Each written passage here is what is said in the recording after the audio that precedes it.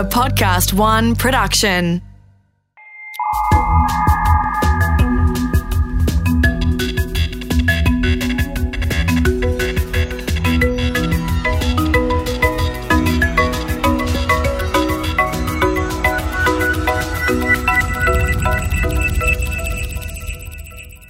How long is a billion seconds? How much can happen in a billion seconds? Well, that all depends on which billion seconds you're looking at. The first, the last, or the next. G'day, I'm Mark Pesce. The coming next billion seconds are the most important in human history as technology transforms the way we live and work. On this podcast, we talk to some of the brightest minds shaping our world, charting our path as we voyage into an incredible future. And on this episode, we'll dive into the frontiers of time and space with Dr. Katie Mack, an astrophysicist who's looking at the biggest questions of all. Where did we come from, and where are we going? It's the story of everything from beginning to end on this episode of The Next Billion Seconds. On The Next Billion Seconds, we spend a lot of time talking about a unit of time that feels unfamiliar, and it's not really. A billion seconds is 31 years, 4 months, and a few days. A lot can happen in that time to a person, or even to the universe. And although the next billion seconds are going to be chockers, that's nothing next to what happened during the first billion. And to help us explore everything that did or could happen in a billion seconds, we're lucky enough to have Dr. Katie Mack joining us on the show. Katie is a theoretical astrophysicist at the University of Melbourne, specializing in the beginning of, well, pretty much everything. Dr. Mack, welcome to The Next Billion Seconds. Thanks. It's good to be here. First, let's just start off with, what does a theoretical astrophysicist do? What do you do all day? So my basic job description is that I think about the mysteries of the universe. What I do all day is a little bit more mundane. It's a lot of coding. It's a lot of writing down equations, a lot of talking to people. I'm a theorist, so I don't do anything with observations or data. I do a lot of thinking about what future observations can tell us about how the universe works. But mostly I think about things like dark matter and the beginning of the universe and black holes and galaxies and the end of the universe and how everything fits together. Okay, we're going to get to some of that. That's a lot of ground to cover, but let's not talk about it. So it's the beginning of everything, the beginning of the universe, that first billion seconds when everything appears. Just can you take us through that a little bit? What actually happened? So here's how it started. Something happened in the very, very beginning. We don't know what it was, but 10 to the minus 34 seconds after that, which is just an unimaginably tiny number, the universe expanded itself apart in this bizarre way. We don't know why that happened. We don't know why it started. We don't know why it ended, but that probably happened. That's called inflation.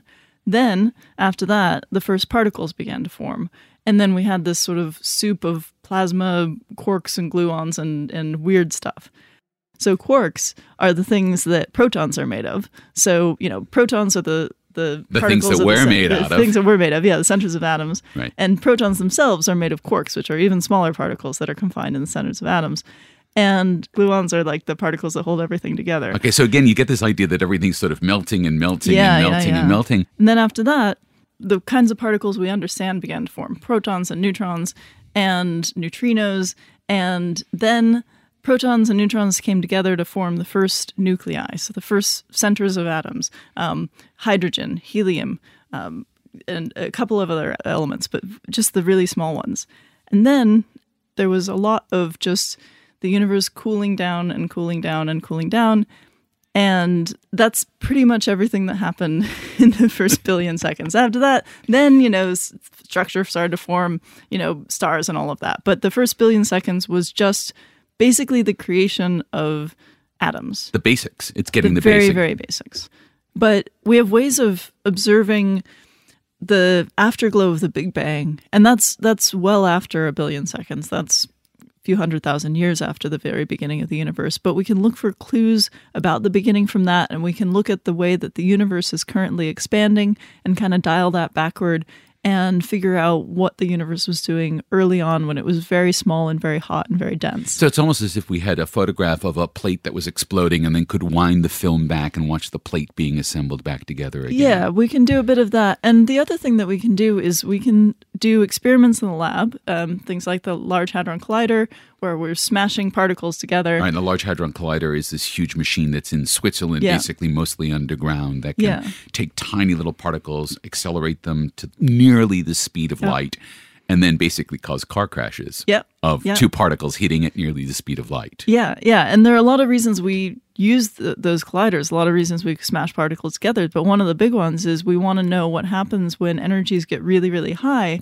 because we want to understand the early universe. And so if you smash protons together fast enough, then you recreate the kind of energy conditions, the kind of ambient temperature that you had in the very, very early universe. And this isn't thousands of degrees. This is now billions, or is it tens of billions of degrees? I mean, I don't even know how to talk about it in degrees. We talk about it in terms of like the energy of a proton and taking all that energy and putting it into one place. And so it's just unimaginable energies. Even the kind of energy you'd have at the middle of the sun is kind of just like doesn't even count, right? Yeah. So it's hotter than that. But the thing that I want to emphasize, though, is that we do know really quite an awful lot. So we can get back to something like 20 picoseconds after whatever the beginning was. Okay, and there are 1,000 picoseconds in a nanosecond, right? Which is a billionth of a second.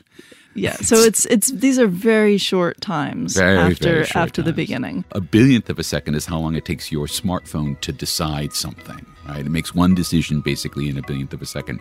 After the break, we'll be talking to Dr. Katie Mack about what happens for us when we start to unlock some of the great big mysteries of the universe over the next billion seconds.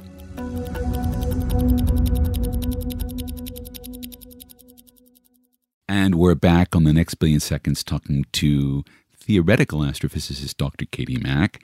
So, Katie, you're sort of heading into the peak years of your career. You're going to spend at least the next billion seconds, the next 30 years, deeply involved in the field.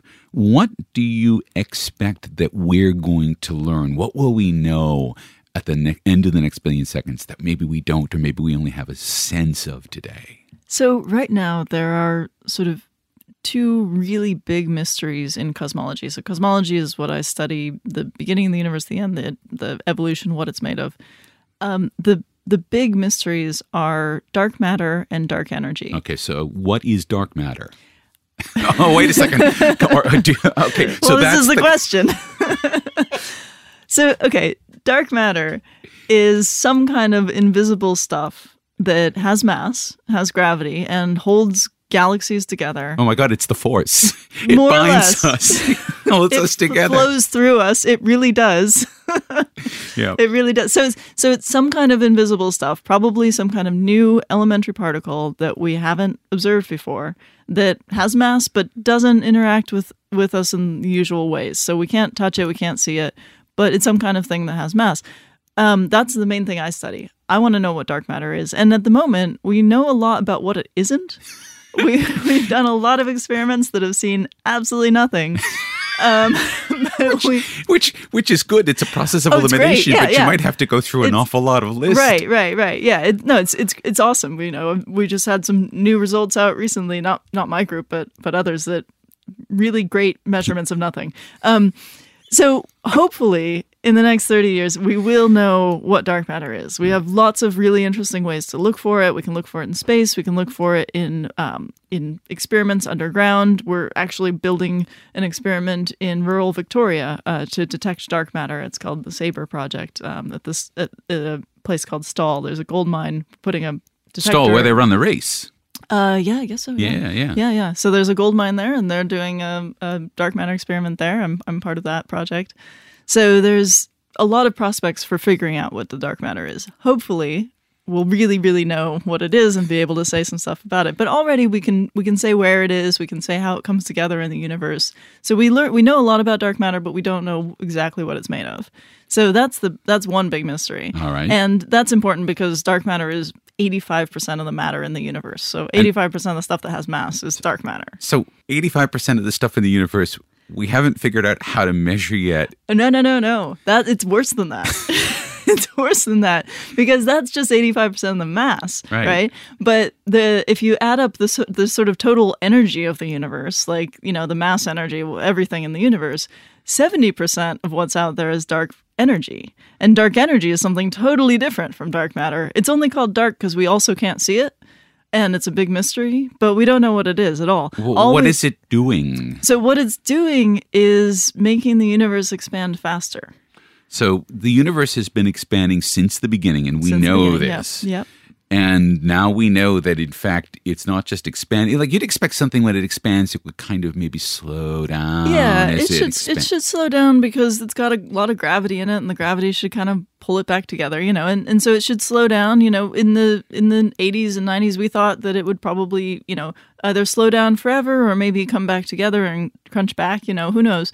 But it definitely should be slowing down in the same way that if you throw a ball up into the air, even if you throw it really, really high, it should slow down. Right. Even if you manage to throw it fast enough that it escapes the Earth, it'll still be kind of slowing down the whole time. So dark energy is like you take that ball, you throw it up into the air, it slows down for a little bit, and then it shoots off into space for no reason. That would confuse people. If things like that happened all the time, people would be very confused. And that's exactly what happened in astronomy. We did measurements of how the universe was expanding, and we were trying to measure the deceleration parameter. We were trying to measure a quantity that would tell us how quickly the universe was slowing down. They called it the deceleration parameter. We were so certain. And it turns out it's negative. It's the universe is speeding up. And this is, as a scientist, you're not supposed to go in with any preconceptions. Right? That's one of the rules. You're supposed to have no preconceptions, and sometimes they leak in, and then you're all of a sudden, oh my goodness, the data is not agreeing with us. Yeah. And this is why, Brian Schmidt and his colleagues got the Nobel Prize in 2011. Brian Schmidt, now the VC of the Australian National University and one of our Nobel Prize winners. And yes, he got this because he figured out that everyone was wrong, basically. Yeah, the universe is accelerating. So we don't know why the universe is accelerating. Whatever's making that happen, we call it dark energy. So 70% of everything is something that's pushing us apart. Yeah. And so when you add up, the dark energy and the dark matter, right, 95% of the universe is a mystery. Cool. Yeah. I mean, I guess that does mean that the next billion seconds in astrophysics are going to be super interesting because even if we only crack a little bit of this, right, we get insight into what most of the universe is. Exactly. And so I really think in the next 30 years, we're going to have a much better handle on what dark energy is. I'm almost certain we'll know what dark matter is. So, we'll definitely have a better picture of the universe in that time. All right, so now let's take this out. We will get some insight clearly into dark matter, hopefully into dark energy. When we have those insights, how does that change what we know or how we work in the world? There are a few technological advances that, if they happened, would allow us to live on other planets more easily. If we were able to deal with radiation shielding better, if we were able to deal with, propulsion a little better, there's a lot of talk about how our understanding of gravity can change things. Maybe we can learn to make things hover or, new space propulsion systems. I'm skeptical of that because everything we know about gravity suggests that you just need really huge masses to do anything interesting with it. But we just don't know. We just really don't know what learning how gravity works would do. So it's all on the table. I mean, that's one of those questions that's almost impossible to answer. Our understanding of particle physics is incomplete. We have this thing called the Standard Model of Particle Physics. It works really well in the laboratory, but we know it's incomplete because it doesn't include dark matter, certainly doesn't include dark energy.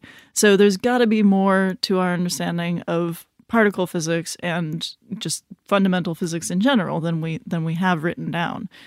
Also, our understanding of gravity is not complete because it doesn't work well with particle physics. So if we were able to understand really what dark matter is, that would help us fix the Standard Model of Particle Physics. That would help us understand particle physics much, much better. If we understood what dark energy is, we'd probably have a better handle on how gravity works. And putting those together just really changes our view of physics on a fundamental level. And that as a cosmologist, as somebody who does this work in theory, I have no idea if that could ever be practical. I mean, the stuff that I think about... It almost always is, though, because someone will look at that and go, oh, wait, we can use that in this way. That's the thing, right? When quantum mechanics was discovered, nobody thought that would be useful, and now it's the basis for all of our technology, All right? of our technology, yes. When general relativity, Einstein's theory of gravity came out, nobody thought that would be useful. Now we have GPS, and we can't get anywhere without it.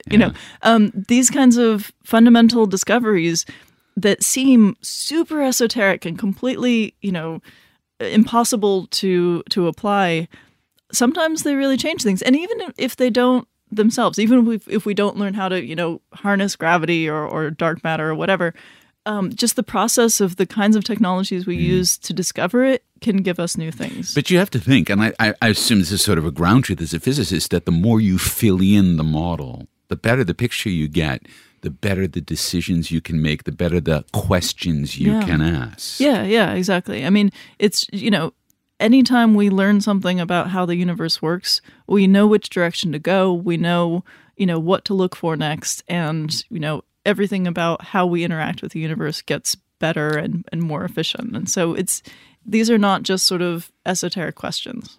Okay. Last question. Yeah. We're going to take a look at the last billion seconds of the universe. And there's a couple of different ways this can go, right? And one of them has to do with dark energy, because maybe the amount of dark energy in the universe is increasing. Yeah. So dark energy, as far as we know, dark energy seems to be what's called a cosmological constant. What that means is the density of dark energy just stays constant over time in the universe. And because the universe is getting bigger, that means that there's more dark energy all the time, which is weird. It's pretty weird. But, the density of dark matter is dark energy, is staying the same. But there are theories of dark energy that don't have that property, where the density of dark energy is actually increasing over time. And if that happens, then dark energy will be able to do things like pull the universe apart so hard that it pulls apart galaxies, and then solar systems, and then planets, and then atoms, and then everything.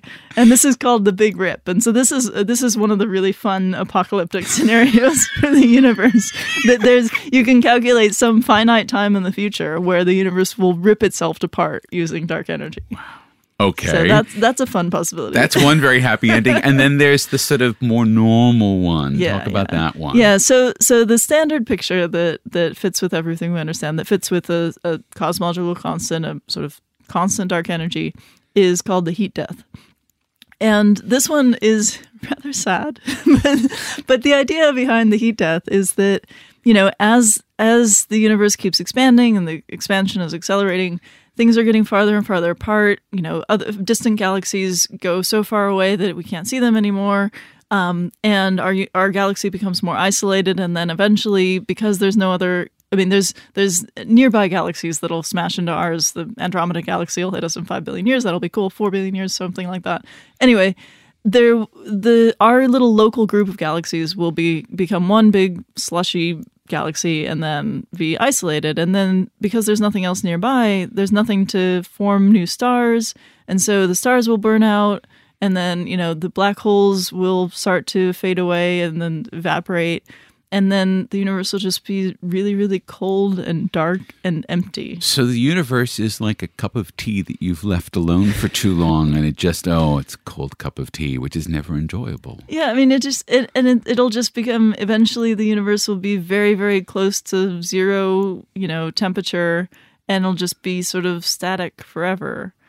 But the universe is still quantum mechanical. So there are still possibilities that even in a heat death universe, there could be fluctuations and new Big Bang or whatever. And so we're still not really sure.